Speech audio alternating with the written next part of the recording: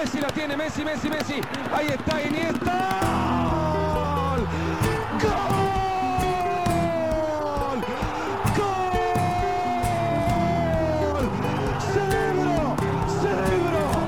Celebro Iniesta. Koen Frans, viva Andalusia, viva Granada, viva R. Betis. 2 speeldagen ver. En de leiding wordt gedeeld door Granada en Betis, Koen. We zijn het aan de meerwaardezoeker van deze podcast verplicht om nu minstens 35 minuten over Diego Martinez en Manuel El Ingeniero Pellegrini te babbelen. Maar dan kan jij geen betoog houden over Barcelona en Ronald Koeman. Dus ik stel voor dat we snel de resultaten van deze tweede speeldag erbij halen. Een speeldag met Real, maar nog steeds eentje zonder Barcelona, Atletico en Sevilla. En die speeldag met Real, het algemene niveau van Jornada 2 lag niet heel erg hoog. Dus is het misschien tijd om even een steekje uit te delen aan de Real supporters die luisteren. Dat de echte topteams erbij komen. Atletico, de beste Barcelona teams. en Elche, mogen we ook niet vergeten natuurlijk. Maar kom, Sevilla ook nog. het niveau van alle matchen dit weekend was wel niet om over naar huis te Nee, schrijven. het was bedroevend. En zondagavond gingen we dan nog zitten in de hoop dat die ene topmatch alles zou rechttrekken. Real Sociedad, Real Madrid. En dat bleek dan nog de slechtste match van heel het weekend te zijn. Op papier denk je, wauw, dit moet echt vonken geven. Ødegaard keert terug naar zijn oude club. Er zijn toch wel wat goede voetballers nog steeds in San Sebastian. Je hebt David Silva. Maar ik wil eigenlijk straks pas over die wedstrijd verder gaan. Dat was de laatste, dus als we het een beetje chronologisch houden, of toch zeker qua belang. Ik wil starten met Villarreal Eibar. Een 2-1 zege. Emery weet dus als nieuwe coach wel zijn tweede match van het seizoen te winnen. De nieuwe aanwinst van Eibar Estupiñán, die begon op de banken. Die zag Gerard Moreno al na 10 minuten scoren, maar de VAR keurde die terecht af voor buitenspel. Kike Garcia, de Eibar-kapitein, had de Basken dan in de tweede helft wel op 0-1 gebracht, maar Villarreal keerde een achterstand om. Deden ze ook al op speeldag 1, maar nu in een zege met de 2 late treffers. Gerard Moreno, knappe goal. Mooi weggedraaid, slim, Mooi gekapt, hè? droog afgewerkt. Ja. Hij zit nu aan 2 doelpunten op 2 duels, dus ik denk dat hij weer in de buurt komt van zijn aantal van vorig seizoen. Toen had hij er 18. En dan wil ik ook nog even over die tweede goal Ja, dat was zeggen. heel knullig en heel vreemd. Paco Alcacer, hij lijkt over zijn eigen veters te struikelen. En in zijn val werkt hij nog wel... En dan wordt hij eerst nog afgekeurd voor buitenspel. Onterecht, want het was geen buitenspel. Dus ja, Paco Alcacer dacht, ik heb hier de meest knullige goal ooit gemaakt. Maar hij wordt afgekeurd. En dan, nee, toch geen offside. En het telt wel. En een belangrijke 3-punter. En je zei het, ze zijn 2 keer op achterstand gekomen. Ze hebben eigenlijk 2 keer een slechte eerste helft en een goede tweede helft gespeeld. Maar als je thuis tegen Huesca en Eibar achterkomt, en dan mag je toch wel vragen stellen. Ik heb ook opgeschreven voorlopig nog geen overtuigende prestaties van het team dat wij eigenlijk, of ik toch zeker, in de hoogste regionen van het klassement verwacht. Dat zij zelfs eventueel de top 4 kunnen bereiken. Maar met die defensie die niet echt secuur is, denk ik dat er Er is nog progressiemarge, nog groeimarge. Maar we hebben het vorige week ook gezegd. Een van de weinige ploegen die versterkt uit de Mercato is gekomen. Met enkele goede transfers. Maar de eerste 2 matchen hebben dat nog niet echt, hebben ze dat nog niet echt kunnen tonen op het veld. Ja, die Estupiñán viel wel in, was dan betrokken bij een van die 2 goals. Dat is wel een meerwaarde, denk ik. Maar ze hebben natuurlijk met Albiol misschien een verdediger die te veel op leeftijd is. En ze gaan nog veel, denk ik, van die doelpunten zoals dit weekend en tijdens de eerste wedstrijd. Op snelheid in de rug, dat zijn eigenlijk heel makkelijke goals, vermijdbare tegengoals. Ze hebben een ervaren defensie, maar niet de meest winbare defensie. Nee. Dus. Getafe Osasuna 1-0. Dit was een weinig inspirerende partij in het Colosseum Alfonso Pérez. Getafe speelde vorige week trouwens nog niet en is dus op de juiste manier gestart aan het seizoen. Jaime Mata werkte een mooie combinatie af op het uur. Eerst werd opnieuw aan buitenspel gedacht. Maar, het was wel een valskeu, denk ik, van die Maximovic. Hè. Dat was niet een assist bedoeld. Dat leek mij... Ik denk dat je moet nog eens terug bekijken. Dat heb ik dan niet goed bekeken. Ik denk dat hij de bal met de punt van de schoen richting doel wou trappen en dat werd dan per ongeluk een assist voor Jaime Mata. Ik heb opgeschreven rukgoal. Ja, echt een rukgoal. Een rukgoal? Ja, gewoon een lelijke goal. Maar oké, jij vond dat een mooie goal, dus oké. Ja, zwart. Ja. Het mag af en toe ook eens positief zijn over het spel van Getafe en Bordalas. Maar ik heb daar net nog een filmpje gezien van El Dia Después. Zo een beetje het achter de schermen ding in de Spaanse voetbalcompetitie dat al 30 jaar bestaat. En die hadden Niom, de Fransman is het zeker, van Getafe, heel de match gevolgd. Van de opwarming tijdens de wedstrijd ook. En daar viel toch weer al op dat spelbederf er gewoon ingebakken is. Dat Dat de Ajax-supporters die zoveel haat voelen ten opzichte van Getafe, ik zeg altijd van, ja, dat valt wel mee. Maar nu kan ik niks meer zeggen, want ik heb het gewoon gezien, zwart op wit, dat tijdrekken en zich laten vallen, dat gewoon aangegeven wordt door de technische staf van, ja, probeer zoveel mogelijk seconden te sprokkelen en breek maar het spel af en we doen het op onze manier. Dus ik ga een klein beetje mijn mening moeten herzien. Anti-voetbal. Ja. Nyom is daar zeker schuldig aan geweest afgelopen weekend. De leukste affiche misschien wel op papier, als je naar de twee teams kijkt, buiten dan Real Sociedad, Real Madrid, was Celta tegen Valencia. Ja. Celta won thuis in het Balaidos na een oersaaie 0-0 tegen Eibar op speeldag 1. Hebben we dus toch dat spektakel dat bij Celta hoort gekregen. Aspas 2 keer trefzeker. Ik denk dat hij toch weer een kanshebber op de Trofeo Zarra wordt. De meest productieve Spanjaard in de Primera División.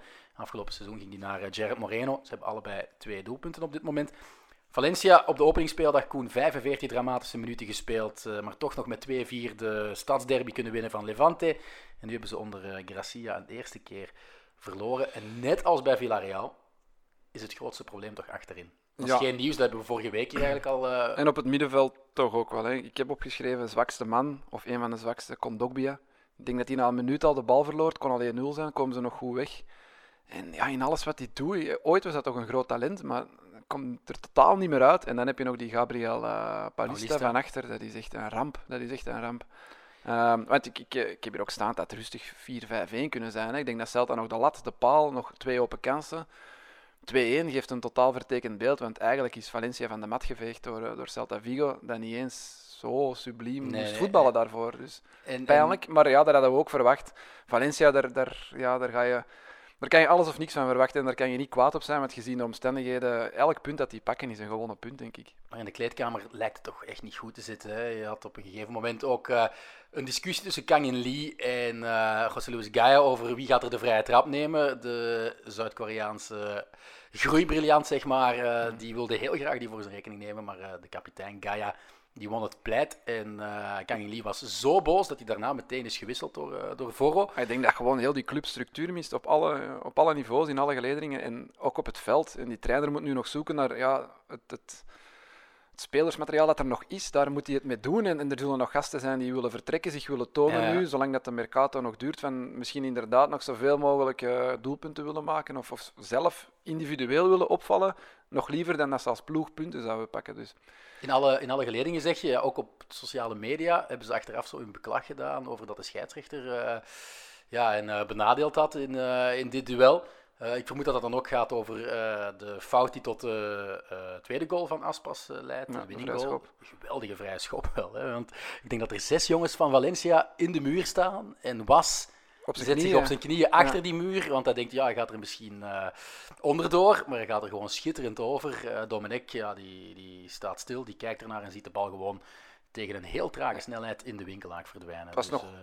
Ik vond het wel, het was schilderwerk. Het was de perfecte vrije schop. En ik zeg dan dat de trainer zich boos maakte, of zelfs Domenech ook op de muur. Maar ja, je mag daar zetten wie je wil. Als je hem zo trapt, als je hem perfect over de muur in de kruising draait, en hij ging niet super snel, maar hij ging toch snel genoeg. Mm-hmm. Zelfs al vlieg je er nog naartoe als doelman, je hebt die nooit.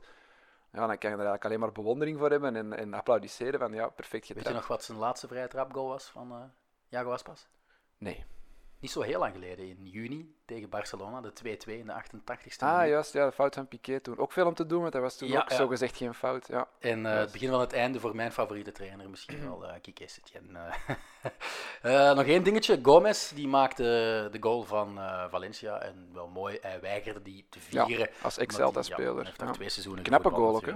Ja, en ook zijn tweede al. Dus ik denk dat Aspas, Moreno en Gomez de topshooterstand op dit moment delen. En Morales had er ook 2 inderdaad op speeldag 1. Goed, over naar een duel tussen 2 promovendi. Huesca tegen Cadiz, 0-2. Huesca was het seizoen dus gestart, zoals we al zeiden, met een gelijkspel op Villarreal. En Cadiz met een 0-2 verliespartij op Osasuna. Maar dus door éénzelfde score heeft Cadiz zijn eerste 3-punter binnen. Negredo profiteert van een blunder van de Huesca-keeper en scoorde zijn eerste goal in de Primera División in 4 jaar tijd. Volgende week maandag spelen ze met heel wat vertrouwen, vermoed ik, een eerste derby tegen Sevilla FC. Ja, en mijn ploeg waar ik al een boom voor had na speeldag 1, die Dat blijkt een legalist-verhaal te zullen. Nee, dat is te Huesca, vroeg. Dat is te vroeg, ja, Huesca. Maar je kan misschien gewoon je alliantie veranderen naar de andere promovendus, hè? Naar Nee, want Cadiz. ik heb alleen de lange samenvatting gezien en het leek me gewoon echt een hele slechte pot voetbal. En het kwam de twee kanten uit. Het strafste van die match vond ik de doelman van Cadiz. Alberto Cifuentes. 41 jaar, hij maakt zijn debuut Hij in is La de oudste Liga. debutant ooit in de geschiedenis van de Primera Ongelooflijk, hè? Division. Ja. En hij speelde een goede match, hij pakt nog een Ja. paar ballen. Hij heeft één Eén bal die bal achter die de over lijn... de doellijn, maar hij werd dan gered door... De VAR, hè? Ja. Ja, het was offside. was offside, Dus ja. dat viel mee. Hij heeft Pakt een eerste clean sheet ja. in zijn debuut in La Liga op 41-jarige leeftijd. Dat is toch waanzinnig. Alberto Cifuentes, een naam om te onthouden dit seizoen. Een andere Andalusische club kwam ook in actie, Granada Alaves 2-1. Een clash tussen twee ex-trainers van Sevilla, Pablo Machin. Die keek wel al heel snel erg pissig, want na 7 minuten keilt Machis, niet Machin, maar Machis, de bal blind naar voren. En oude, getrouwe Roberto Soldado werkt koelbloedig af en vooral veel sneller dan zijn directe Ja, ik las tegenstrever. 34 km per uur. Ja, dat is inderdaad opgemeten. Dat had leuker geweest als het 35 was, want dan was het zijn leeftijd. Dat had ik ook Tegenover opgeschreven. een 26-jarige Rodrigo Eli. Ja, maar dat was wel zwak Die werd verdedigd. ook gewisseld bij de rust. Ja, terecht. Als je door zo'n bombal laat aflopen... Ja, sorry, dat is gewoon Maar ik denk dat het gênant. was omdat Pablo Machin van het spelsysteem wilde wijzigen, dus wilde wisselen. Dus misschien kan hij daar nog een excuus in Trouwens, je zoeken. zegt 35-jarige Soldado. Er vielen 14 goals dit weekend in La Liga. Belachelijk weinig, want 7 matchen, dus maar 2 per match gemiddeld. En de helft van die goals werd gescoord door 30-plussers. Dus 7 van de 14 door 30-plussers. Is dat een soort Qatar 2 aan het Ja, worden? ik La ging Liga nog net met zeggen, oudjes? Spanje, het nieuwe Italië van vroeger, maar jij maakt er al meteen het Qatar van. Het is toch opvallend? Gaan we nu in Je hebt deze La Liga-podcast ook de vergelijking maken met de Premier League? Want die had cijfers van hetzelfde weekend. Dit weekend in de Premier League. Ik had jammer genoeg niet de juiste spelers in mijn fantasyploeg, maar er vielen 44 goals in teammatchen. Maar alle dus teams spelen wel, hè? Dus dat... dus daar was het 4,4 gemiddeld per match. Hè. Dus 44 in 10 en in Spanje was het 2. Dus meer dan het dubbele. En ja, het waren echt wel saaie matchen. En het waren dan ook de bompas die de matchen moesten opfleuren met doelpunten.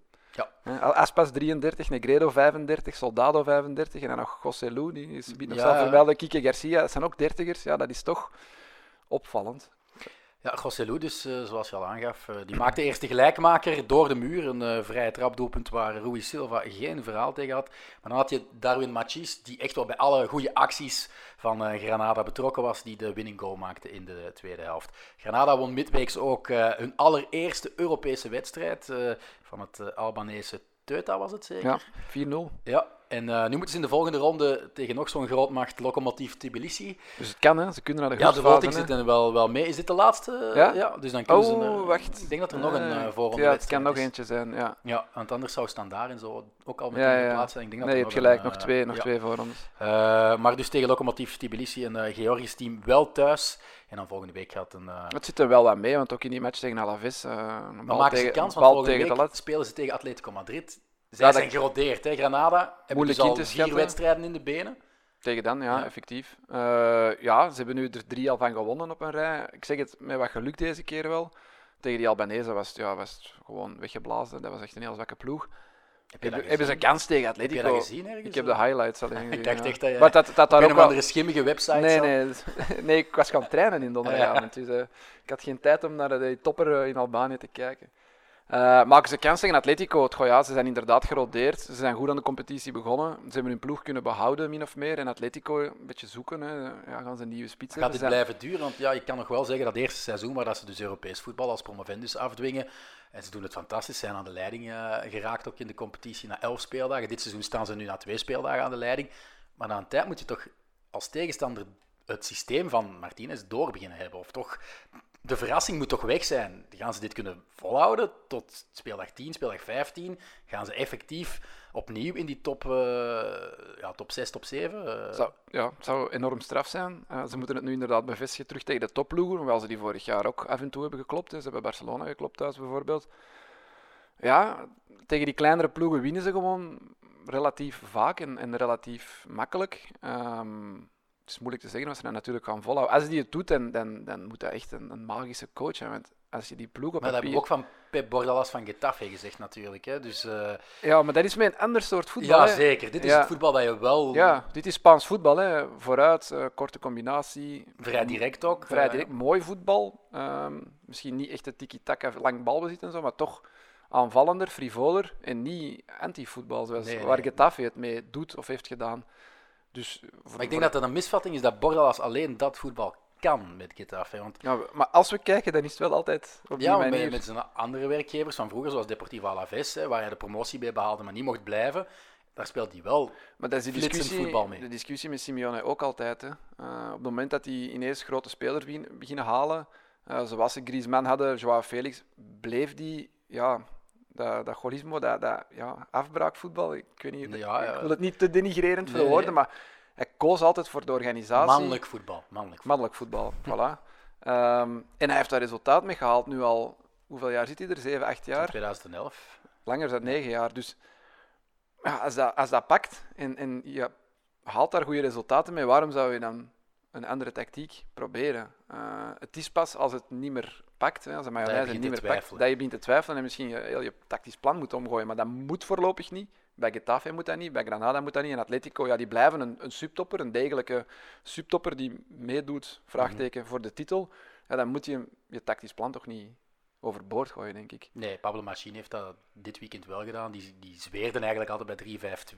Heeft successen behaald met Girona. Toen zag ik er ook eigenlijk een nieuwe Martinez Bordalas in. En heb ik meermaals ook gezegd van ja, die verdient een kans bij een topclub. Ik ga dan naar Sevilla. Mislukt heel hard.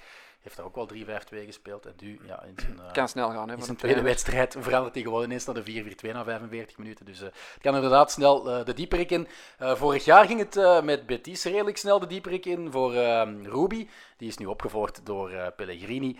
En die won ook zijn tweede wedstrijd met 2-0 van Real Valladolid. Met de goal van de week misschien? Ja, maar ik wil eerst over dat schreeuwlelijk shirt van Real Valladolid. Dat is toch wel veruit het lelijkste dit seizoen. Vorig seizoen was het derde shirt van Espanyol. Ja. En dit is zo wat gelijkaardig. Ik vind niet dat blauw en roos heel goed met elkaar matchen eigenlijk.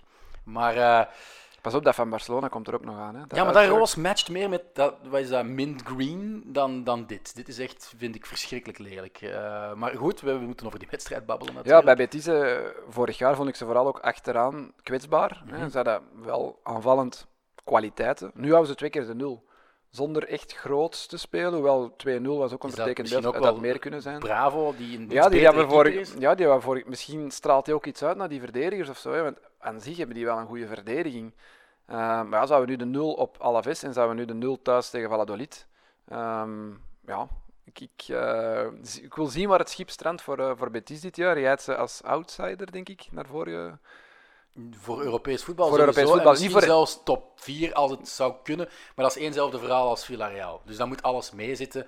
En moeten ze echt wel heel veel chance hebben, denk ik. En Maar mag er je niemand hebt- geblesseerd. En moet vooral Fekir nog beter doen dan in zijn eerste seizoen. Hij maakt nu wel die penalty goal na 10 minuten. Maar jij wil eigenlijk vooral babbelen over het doelpunt van William Carvalho, denk ik. Ja, de goal. Keurig droog. Ja. Een afvallende bal met rechts Op de slof. Ja. Ook een raar verhaal, hè, want Carvalho die ging normaal gezien bij Leicester City tekenen. Ik weet niet wat er eigenlijk daar is misgelopen. Misschien corona, misschien toch overtuigd om langer te Hij zag blijven. er toch fit uit. Vond ik. Ja, maar hij is vorig seizoen wel lang geblesseerd geweest. In het Maar seizoen gewoon ook daarvoor. op papier. We hebben vorig jaar ook te veel moeten zeggen dat die op papier een heel mooie ploeg hebben. Misschien missen ze echt een killer voor je, want die Borja Iglesias Dat is komt nog er niet uit. uitgekomen. Nee, komt er niet uit bij Betis. 2 Maar als je seizoenen die geleden in middenveld op papier ziet, dat is William Carvalho, Joaquín Canales, Fekir. Guardado. Dat is gewoon ijzersterk. En dan Claudio Bravo in doel, Mark Bartra daar nog voor, die Emerson rechtsback. Dat is Maar een hij van de- speelde wel echt een draak van een seizoen vorig jaar. Dus als Ja, maar zich die herpakt- die moet veel beter kunnen. Misschien met Claudio Bravo achter zich. En dan die Emerson, dat is rechtsback, wou ik nog zeggen. Een van de beste rechtsbacks in La Liga, denk ik. Dus op papier, ja, mooie ploeg. En als Pellegrini dat... Die naam gaan we straks ook onthouden, denk ik, als we het over de transfers van Barça hebben. Emerson. Emerson is toch nog altijd gedeeltelijk eigendom van dacht het Barcelona. wel, ja. Maar goed, 6 punten nu voor Real Betis na 2 speeldagen. Dat zijn er 6 meer dan na 2 speeldagen vorig seizoen onder Rubi. Dus we kunnen wel stellen, en dat doen we redelijk veilig, dat ze iets beter zullen doen dan een 15e finish zoals vorig seizoen. Dat lijkt me wel vast te staan, ja. Ik heb ook wel 31 schoten of zo geturfd in deze wedstrijd, die over en naast gingen. Dus we mogen hier ook wel besluiten dat het niet echt promo was voor La Liga. En dan de laatste wedstrijd die we nog moeten bespreken, tenzij ik er eentje over het hoofd heb gezien, maar ik denk het niet. Ja, die was ook niet echt promotie voor het mooiste voetbal van Europa. Real Sociedad, Real Madrid, 0-0. Ik vond het wel straf, dat wist ik eigenlijk niet, dat Real geen 2 opeenvolgende titels meer heeft kunnen halen sinds 2008, sinds Bernd Schuster. De titel won 1 jaartje na Fabio Capello. Maar de trainer die het... Ja, dat ging ik vragen of hij dat wist. De trainer die het laatst heeft gedaan. Dat heeft al langs ergens gestaan. Dat is meer dan 30 jaar geleden. Don Leo, hè. En Leo Beenhakker. Eind het jaren 80 ergens, denk ik. Dat is toch wel heel frappant. Ja, en Zidane gaat dat denk ik toch... Ik denk het ook. Ja, er moet al veel mislopen. Hoewel, de eerste match was niet meteen... nee, oké, maar ze hebben vorig seizoen ook wel een paar van die draken van wedstrijden gehad. Maar die wonnen ze dan wel. Een penalty van Ramos of een goal, een moment van opflakking van mensen. Maar je dat wel 0-0 spelen, ook al speel je goed. Hè. Je voelde aan beide elftallen wel dat ze nog niet echt hun juiste vorm te pakken hadden. Het allervreemdste aan die match vond ik, je mist, wie was het allemaal, Vasquez, Asensio, Hazard. Je moest al starten met Rodrigo en Vinicius. Je hebt Bale, Diaz en James laten gaan, hè, omdat je te veel aanvallers of aanvallende spelers hebt. En dan zitten nog Jovic en Borja Mayoral op de bank, nog een paar anderen ook. Maar dan vallen in Marvin en Ariba. Ik moest die mannen opzoeken, hè. Ik had daar nog nooit van gehoord. Dat is eigenlijk wel pijnlijk voor Luka Jovic. En ook een beetje voor Borja Mayoral. Ik weet niet wat daar de drijfveer van Zidane is. Om die gast... Dus je staat 0-0 op Sociedad. Een Sociedad dat duidelijk nog niet in vorm is. Want anders is een verplaatsing naar Sociedad echt niet gemakkelijk. Maar nu, die waren te pakken. Die waren echt niet zo goed. En dan breng je 2 onervaren gasten in die je laat debuteren, aanvallende spelers. Terwijl dat je inderdaad een miljoen aankoop. Heb je er ondertussen al meer over opgezocht? Over die Marvin Park en die Ariba? Want ik ken er ook niet veel over. Nee, eigenlijk heel weinig. Nee, 20 en 18 jaar, dat weet ik erover. En ze komen uit de jeugd en verder niks. Nee. Ze zijn wel, doordat Rodrigo en Vinicius mochten starten, is Real Madrid nu het eerste elftal dat met 4 jongens een La Liga-wedstrijd heeft afgehaspeld die na 2000 zijn geboren. Dus vond wel een leuke statistiek. Ze starten met Rodrigo, Vinicius en Ødegaard. Een statistiek die je normaal gezien bij Barcelona zou verwachten, maar dan toch met eigen jeugd. Hè? Nee, niet met miljoenen aankomen. Effectief. Ja, zij hebben de toekomst, hè. Al die gasten, dat is de toekomst. Dat zal tijd nodig hebben voordat die op het niveau van die oude rotten als Modric, Benzema, Kroos, dat gaat tijd nodig hebben. Hoe verklaar je dan Reguilón naar Tottenham? Ja, en Hakimi naar Inter, dat snap ik dan niet. Hè. Dus ook bij Real Madrid heb ik grote vraagtekens, of plaats ik grote vraagtekens bij het beleid. Ik denk dat Zidane daar ook wel veel in te zeggen heeft. Want Reguilón, die kwam pas naar boven toen Zidane weg was gegaan de eerste keer. Toen Lopetegui overnam. Dan daarna... Uitgeleend aan Sevilla. Ja, daarna was er nog Solari, die had het ook voor Reguilón. Keerde Zidane terug, moest er weer niks van hebben. Marcelo kreeg de voorkeur. En dan gaat hij naar Sevilla, doet het daar fantastisch. Ze winnen de Europa League, heeft denk ik alle wedstrijden gespeeld, of zo goed als alle wedstrijden. Maar Zidane heeft daar een linksback waar hij in gelooft, hè. Een landgenoot. Ferland Mendy. Ja, en ik denk dat hij zoiets heeft van, we gaan Reguilón hier toch niet gewoon als backup voor Ferland Mendy. Nee, maar verkoop Marcelo. Die al 2-3 jaar toont dat hij niet meer de Marcelo van weleer is. En dat gaat niet terugkomen. Maar ik denk dat Real Madrid beter gerund zou zijn als wij er in het bestuur zouden zitten.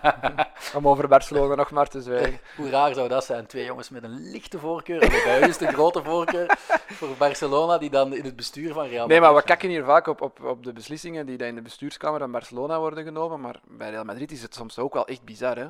Ja. Want Bale wordt nu bijvoorbeeld ook uitgeleend. Ik denk dat Tottenham wel heel het loon op zich neemt, maar wat gaat er dan gebeuren? Is dat een leen voor 1 jaar? Ja, 1 jaar. Dus... Zonder aankoopoptie of aankoopverplichting? Denk het. Plus ook Tottenham gaat dat nooit leggen, denk ik. Ik bedoel, Bale wordt 30 of 31. Ja, dat gaat hij niet doen. Hè.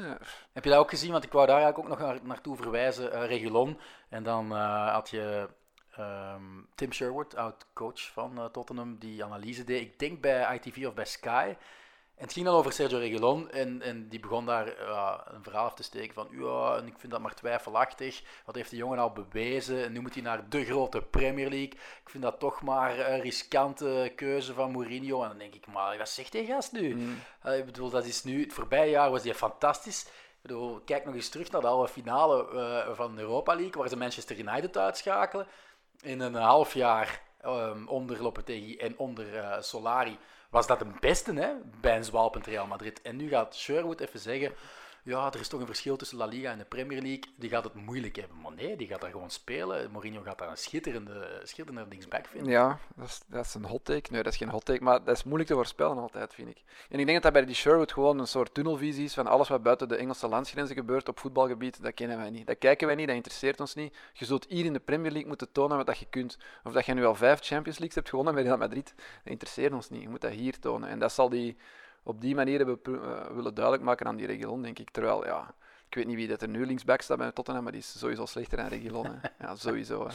Hè. Ik wou nog even vragen, ja, Ødegaard, hoe was die? En die heeft gewoon Casemiro op de bank gehouden. Maar is dat niet gewoon een cadeau? Want de manier waarop Ødegaard is weggehaald, tussen aanhalingstekens, bij Sociedad deze zomer... Ja, eerst was er een akkoord voor een tweede seizoen, ja. En dan zijn ze daarvan teruggestapt. En dat kwam blijkbaar echt als een donderslag bij heldere hemel bij Sociedad binnen. Hè. Al die spelers die dachten, ja, nee, we gaan hier nog een jaar met Ødegaard mogen spelen. Dat fnaagt ook een beetje die hun ambities, denk ik, als je die hun beste speler daar weghaalt. Daarna komt wel David Silva, dus ik denk dat ze dan wel even zoiets hebben van, er is zeker geen kwaliteitsvermindering.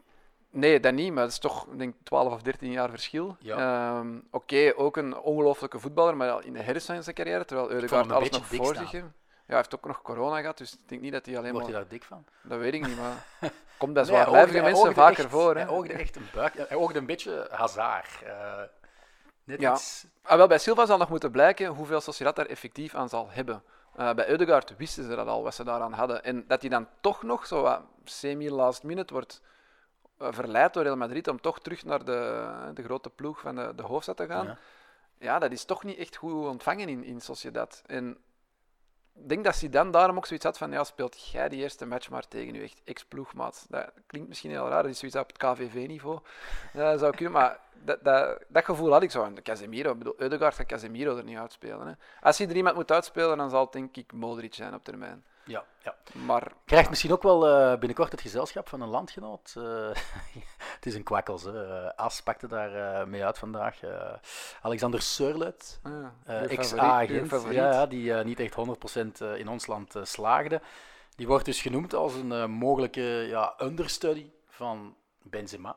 Want ja, Jovic blijft 90 minuten op de bank. Hij heeft vorig seizoen niet echt getoond dat hij zijn prijskaartje van 60 miljoen waard is. Gek genoeg is wel dan de man die dat gepusht heeft om Jovic te halen. Ja, je zegt niet getoond. Hij heeft de kans niet gehad om het te tonen. Ja, tonen. in de weinige momenten dat hij wel speelde, was het ook niet schitterend. Hè? Mariano Diaz zit daar trouwens ook nog. Hij zit ook 90 op de bank. Hè. Dus die is geblesseerd, denk ik. Nee, hij zit op de bank. Ik dacht dat hij ook geblesseerd was. Maar zat toch in de keer al. Ik denk dat hij op de bank zat. Wat hij heeft gescoord in een Classico. Dus daar rekenen ze dan ook niet meer op. Zo'n Sørloth, ik heb hem nu niet gevolgd in Turkije, is dat wel topschutter geworden. Dat zou wel bizar zijn, moest hij plots en moest hij beter zijn dan Jovic, die dan met Frankfurt alles kapot heeft gespeeld in Europa League. Dat kun je bijna niet voorstellen dat dat het geval zou zijn. Ja, bizarre kronkels bij een clubvoorzitter, dat brengt ons naadloos over naar de rant van de week van Koen Frans. We hebben het aangekondigd ook op Twitter. Het zal over Koeman gaan, het zal over FC Barcelona gaan. En ik denk dat we moeten beginnen met hetgene wat jou en mij ook wel het meeste verbaasde. We trokken zo'n grote ogen bij het nieuws dat Koeman zou gezegd hebben tegen Ricky Puig dat hij het mag afbollen. Ja, dat was na al... Ja, er waren wel verschillende kanshebbers voor echt wel achterlijkste move van de week binnen Barcelona, maar ja, die kwam er dan nog bij en dan dacht ik, hè? Dus je probeert als club, als trainer, na alles wat je hebt gedaan, hè, je pusht je beste spits ooit naar de exit, je beste speler ooit wil weg, mag niet weg, ga niet weg, blijft tegen zijn zin. En dan zeg je het grootste talent sinds... Ja, ik moet al echt hard nadenken. Ja, sinds misschien Messi is doorgebroken, het grootste talent, wil je dan ook naar de exit? Ansu Fati zou ik misschien toch ook wel op éénzelfde hoogte zetten? Of, het zijn andere posities, ja. Hè, maar... Om nu... sorry. Een talent van het niveau of van de grootte van Ansu Fati push je dan ook naar de exit. Terwijl je weet, iedereen is daar gek van. Als die speelt, past hij perfect in die ploeg. Ja. Heeft ook de toekomst voor zich. Ik bedoel, als je die laat gaan, doe je een tweede Thiago'ke. Wat dat ze zich ook jarenlang hebben... daar hebben ze jarenlang spijt van gehad. En je laat gewoon een geweldige speler die nu misschien nog niet aanspraak kan maken op elke week in de basis te staan. Laat je dan gaan...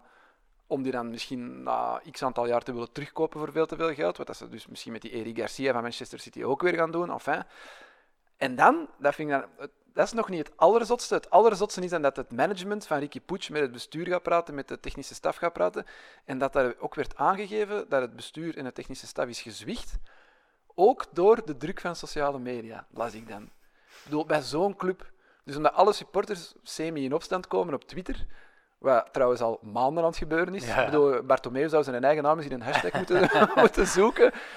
En dan is dat een van de redenen. En ja, ik snap dat echt niet meer, wat voor een onnozele club dat hij nu geworden is. Ik bedoel, maakt er een Netflix-serie. Maar de reden is ook zo belachelijk. Ja, hij zou niet passen in het systeem van Koeman. Ja, dus die wil 4-2-3-1 spelen. En dat zou niet gaan met Puig. Maar ja, er gaan eens momenten komen in een wedstrijd dat je moet omschakelen van systeem. En heel die kern is gestoeld, is opgegroeid met 4-3-3. Ik bedoel, al die spelers zijn bijna gehaald. Victor Valdes is daar nog voor ontslagen vorig jaar. Omdat je van systeem wil veranderen. Maar er hebben nog trainers van systeem veranderd. En dat kan inderdaad in wedstrijdsituaties wel eens voorvallen. Valverde heeft ook 4-4-2 gespeeld. Hè? Dus, Dat is geen schande als uw filosofie maar hetzelfde blijft. En Riqui Puig past perfect in de filosofie van Barcelona. Dat dan in een 4-4-2, een 4-2-3-1, een 4-3-3, mijn god, zelfs in een 5-4-1 is, dat maakt niet uit. Ik bedoel, die speler past bij Barcelona. Die speler is gewoon het DNA van die club. Iedereen vindt het fantastisch dat er terug zo'n jonge gast, inderdaad, samen met Ansu Fati, die ik misschien te snel vergeten was, dat die staan te trappelen om echt gewoon een belangrijke speler van die ploeg te worden.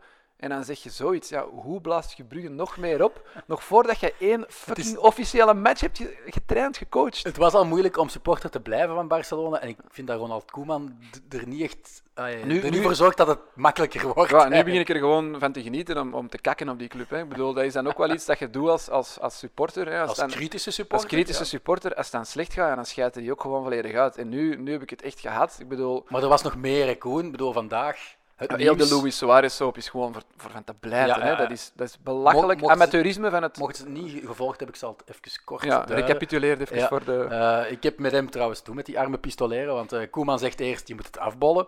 Nog even, beste spits ooit. Hè. Ik bedoel, er had ene gast ooit... In de top-ranking staat hij wat? Vijfde? Nee, 3. Derde? Ja, 3. César staat erboven en Messi. En César, dat was in de jaren 30. Ja, okay. Dus beste spits ooit. Hè. Maar goed, Koeman zegt dus, je moet het afbollen en dan probeert Suarez binnen te raken bij Juventus. Hij vliegt speciaal over naar Perugia om daar een examen af te leggen voor het Italiaanse staatsburgerschap. Zodoende is hij gemakkelijker vast te leggen. Wordt hij een extra landgenoot op het wedstrijdblad bij Juventus. Maar ineens blijft het in Turijn windstil. Misschien dat Pirlo protest aangetekende. Vandaag lijkt het dan ook uit dat... Ze beginnen niet in uw muur te boren. Shit. Dat is omdat wij te veel aan het zagen zijn. Ah, ja. Vandaag lijkt het ook uit dat hij de antwoorden van het examen op voorhand gekregen had. En dus is zijn taaldiploma ongeldig en is hij ook zijn Italiaanse paspoort meteen kwijt.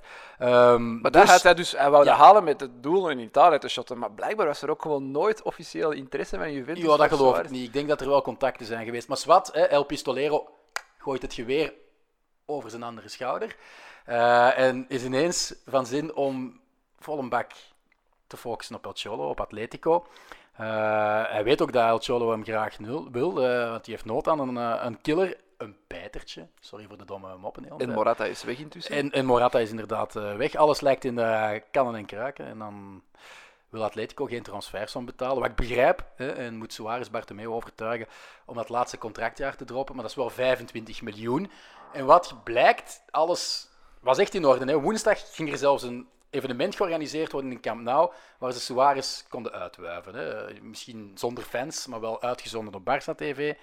En dan zegt Bartomeu vandaag, ja, we gaan dat toch niet doen, want ik wil geen concurrent voor de landstitel versterken. Nee, hij had blijkbaar een lijst met ploegen waar het wel naar mocht, waar hij wel mee akkoord zou gaan, maar Atletico stond niet in de lijst met ploegen waar het niet naar mocht. En dan kwam hij achteraf, Atletico, ja, nee, die moeten we toevoegen. Maar Atletico mag je niet, dat is een concurrent. Nee, die moeten we nog toevoegen. Dus dan komt hij er achteraf ook weer op terug, terwijl Atletico zoiets had van, ja, maar nee, wij waren toch gecleared, wij mochten toch Suarez transfervrij halen. Enfin, en tegelijkertijd is hij wel met Enrico Cerezo van Atletico aan het onderhandelen. Maar hij is rond. Hij heeft ook een contract voor 2 jaar. Ik heb het niet over Suarez, ik heb het over Bartomeu. Om Hermoso te kunnen lenen van Atletico. Maar ja, die gaan nu ook zoiets hebben van gast. Ja, maar ja, wij kunnen eenzelfde redenering maar hebben. Ik denk dat bij die andere clubs zoiets van, wat voor een people is dat? En wat voor iemand zijn wij hier zaken aan het doen? Of proberen wij hier echt op een krampachtige manier zaken te doen? Want echt, iedereen lacht er ondertussen mee. Ik snap dat echt niet dat kan blijven duren. En ja, bij Suarez kun je nog zeggen, ze gaan hem transfervrij laten gaan. terwijl dat hij eigenlijk nog, volgens mij kan je daar nog 20 miljoen voor krijgen, 25 miljoen, ondanks dat hij 33 is.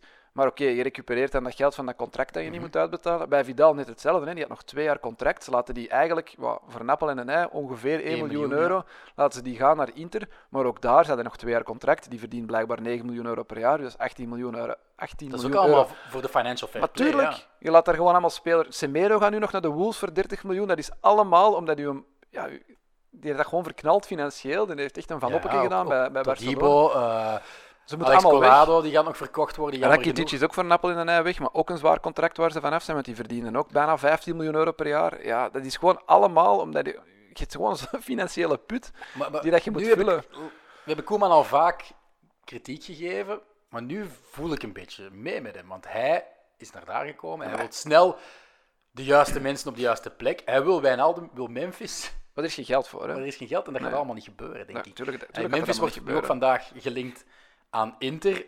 Ik denk, Lukaku die springt een gat in de lucht als een beste maat. Vandaag de laatste, net voordat ik hier dat we de podcaststudio binnenwandelen, zei ik nog dat Willian José weer wordt genoemd. Van Sociedad. Heeft nog niet gespeeld, heeft corona. Was vorig jaar al, toen met de Braithwaite, was dat ook al een naam die viel. Dat ik denk, maar come on, je zit zelf op de bank bij Sociedad voor Isaac. Waar zit je mee bezig? En dan toch willen concurreren met teams als Atletico Madrid en daardoor Suarez niet laten vertrekken, ja, dat slaagt gewoon op niks. Hè. Ik bedoel, je weet dat er kwaliteitsvermindering gaat komen, omdat je gewoon de financiën niet hebt. En dan mocht je bij de pollen kussen dat Messi toch gebleven is. En dat je alles daarop moet zetten. En dan ook nog eens omkaderd met de terugkeer van Ousmane Dembélé. Als die fit blijft, is dat een geweldige aanwinst. Je hebt Griezmann in een tweede seizoen. Daar rekent Bartomeu volgens mij ook op dat dat beter gaat marcheren. Ja. En dan heb je nog Ansu Fati en Riqui Puig. Maar als Coutinho. Coutinho, daar geloof ik niet in. Allee? Nee, ik geloof echt niet dat hij het ineens veel beter gaat doen bij Barcelona dan in zijn eerste 2 jaar. No. Zeker voor hij naar Bayern is vertrokken. En ja, het is een andere trainer. Het was eerst onder Valverde en nu is het onder Koeman. En in de Trofeo Gamper toont hij zich wel goed, maar kom aan, Koen. Coutinho was ook niet bij Bayern München grandioos. Hè? Nee, het was geen dus hij gaat ook niet het verschil maken. Ik reken veel meer op. Maar hij speelde wel mee bij Bayern München. Hij viel nog regelmatig in, scoorde ook nog tegen Barcelona. Rodriguez speelde ook mee bij Bayern München. Hè? En, kijk wat maar die is nu ook gewoon goed bij Everton. Hij heeft 2 matchen gespeeld. Ja, oké, tuurlijk, maar... Tussen aanhalingstekens een middenmotor in Engeland. Coutinho een mindere competitie. Coutinho heeft als invaller bij Bayern toch een beter seizoen gehad dan Griezmann als reguliere basisspeler bij... Misschien wel, omdat wij ook wel extra kritisch zijn, denk ik, voor Griezmann. Maar bon, eigenlijk wou ik nog zeggen, de week was begonnen met die motie van wantrouwen. Hè. Dat zou je wat is daar nu eigenlijk nog mee gebeurd? Want dat duurt nu nog even. Ja, dus je kunt een referendum organiseren als je minstens 15% van je socio's hun handtekening laat zetten. Ze hadden er op minder dan 24 uur 22.000 of zo. Dus dat is een aanzienlijk deel van de socio's dat referendum wou... dat hadden de grens al overschreden eigenlijk nodig was. En nu moet dat dan nog passeren bij een paar, zelfs iemand van de Catalaanse overheid, nog wat boardmembers of zo. En dan ergens in november zou dan dat referendum kunnen georganiseerd worden. Wordt daar gestemd met, dan moet het 2/3 van de meerderheid zijn, denk ik. Dan kan Bartomeu vervroegd weggestemd worden. Maar dan zou die ergens januari, februari of zo. Dat is 2 maandjes. Ja, want er wordt nu gezegd dat hij misschien het seizoen uitdoet. Ook al zouden de verkiezingen zijn in maart... Dat is een beetje zoals de Amerikaanse verkiezingen is. Misschien wel dat je de incumbent bent, die vond dan, maar dat je toch nog moet wachten tot een bepaalde periode. Voilà, dat vond pas komt, stel dat vond het wint, enfin, we gaan ervan uit dat vond het wint, dat die dan komt 1 juli of zo. Maar nu zou het dan kunnen dat ze... Barcelona. Dus... En ook als dat dan gebeurt, als je dan je eigen naam in een hashtag zou zoeken op Twitter, al die... Maar er was ook zo'n filmpje bij gezien dat hij op de straat... Hij komt niet veel buiten meer in Barcelona, denk ik. Hij wordt uitgescheten op straat. Ja, hij werd echt gewoon vol een bak uitgekakt door iedereen. Ja. Maar ja, dat is toch logisch. Ik bedoel, als ze konden, als het digitaal kon of zo, van die 150 of 160.000 socio's, volgens mij had gewoon 99% gezegd, ja, ik wil die weg. Dat weten we niet natuurlijk, maar het feit dat je op minder dan 24 uur 20.000 mensen een handtekening hebt kunnen laten zetten onder zo'n papier om een referendum aan te vragen om je voorzitter weg... dat zegt toch alles. Ik bedoel, stel jezelf dan toch eens in vraag. Maar nee, en dan alles wat er nog op volgt in die week nadien is gewoon de ene na de andere kemel. Hij heeft al zo vaak naar die laatste strohalm gegrepen. Ik bedoel, waar blijft hem die vinden eigenlijk? Ja, hoeveel stro ligt daarin? Ja, maar dat is echt niet normaal. Ik begin op den duur te denken dat ze daar gewoon een Netflix-serie aan het maken zijn of zo, om te zien hoe ver kunnen we drijven met een topclub of Het zo. zou wel fantastisch zijn mochten ze dat nu doen op de manier dat ze met Amazon Prime bij Tottenham hebben gedaan eigenlijk. Ik zou echt... Alles achter de schermen nu. Ja, nu wil het toch een vlieg op de muur zijn, continu in Barcelona. Heel dat gesprek tussen vader Messi en Bartomeu, dat wou ik gezien hebben. Hoe moet Koeman zich nu voelen? Hoe voelt Bartomeu zich? Beginnen we daarmee. Ook een mens van vlees en bloed. Hoe voelt hij zich? Die moet zich verschrikkelijk slecht voelen. Iedereen wil die weg. Nee, die slaapt niet goed. Hoe voelt Koeman zich? Nee, maar van een wespennest ben ik hier gekomen. Ik had een heel talentvolle lichting bij Oranje. Wij gingen misschien een gooi doen naar een Europese titel of toch ver geraken. Nu zit hij daar in een wespennest met een wereldspeler die dat er niet eens wil zijn. Die al zoiets heeft van, wie is die een trainer hier en wat voor rare beslissingen neemt hij? Die zijn 2 beste vrienden die vertrekken, Vidal en Suarez. Ja. Hoe moet Messi zich voelen? Hoe moeten al die spelers zich voelen? Dat is echt zo bizar. En dan volgende zondag beginnen ze eraan, thuis tegen Villarreal. Ik ben heel benieuwd naar hoe dat allemaal gaat lopen. Dat contact tussen die spelers en Koeman. Gaat Bartomeu daar in het publiek zitten? Gaan ze erop inzoomen? Gaat Pjanic echt een meerwaarde zijn? Want we vergeten dat, Pjanic zit daar, die gaat starten. Dat is de enige transfer die ze gedaan hebben. Ik ben wel vrij zeker van dat die gaat starten. Een paar huurlingen die terugkomen, maar die blijkbaar allemaal direct weer mogen vertrekken. Todibo, nog een paar andere jongen. Wagé is weg. De Jong, Busquets, Pjanic wordt toch gewoon het middenveldtrio? Ja, er is niet veel andere mogelijk, zeker. Ze spelen tegen Villarreal, wordt dan meteen wel een goede waardemeter, denk ik. Zijn er nog affiches van de volgende speeldag? Ik zal het er hier eens bij pakken. Ja, we hebben al Granada tegen Atletico Madrid natuurlijk in het Metropolitano. Dat is voor zondag namiddag. Osasuna, Levante, Real Betis tegen Real. Vind ik wel een mooie affiche. Elche, Real Sociedad, Valencia, Huesca, Alaves, Getafe, Eibar, Athletic Bilbao. En dan is er ook nog Cadiz tegen Sevilla maandag. Een wedstrijd die ik mag doen. Ja, ik weet dat we nu weer veel aan het lullen zijn geweest over Barcelona. Ja, ik heb onderbroken, maar ik was van aan de tijd aan het kijken. Ik denk, oei, we zijn 40 minuten ver. Je krijgt van mij nog 3 minuten. Ja, maar op den duur weet je gewoon niet meer wat je er nog moet over zeggen. Ik probeer het dan allemaal te volgen, maar elk uur komt er zo'n nieuw gek bericht binnen. Dus nu was dat weer van Suarez met dat Italiaanse examen. Het zou dus ook best kunnen, luisteraars, dat als dit online komt, dat er alweer 3-4 nieuwe dingen zijn gebeurd in heel de transfers. Dat Semedo misschien al getekend heeft bij de Wolves en Ricky Puig toch weer weggaat. En dat Messi heeft gezegd, ik haat Koeman. Het kan allemaal, je weet gewoon niet meer wat er nog allemaal kan en zal gebeuren. En het is nog tot 4 oktober, denk ik, Mercato. Ja. Het stopt een dagje vroeger dan bij ons, want bij ons tot 5 oktober. Dacht ik. Maar dan kan het ook 5 oktober zijn, ik weet het niet, maar ik kan mijn hart vast wat er nog allemaal gebeurt. Want als je nu die kern bekijkt, er is Pjanic is erbij en Coutinho is terug en voor de rest is er gewoon veel weg in de breedte. Oké, je kan zeggen overschotspelers, Rakitic is weg, Vidal is weg.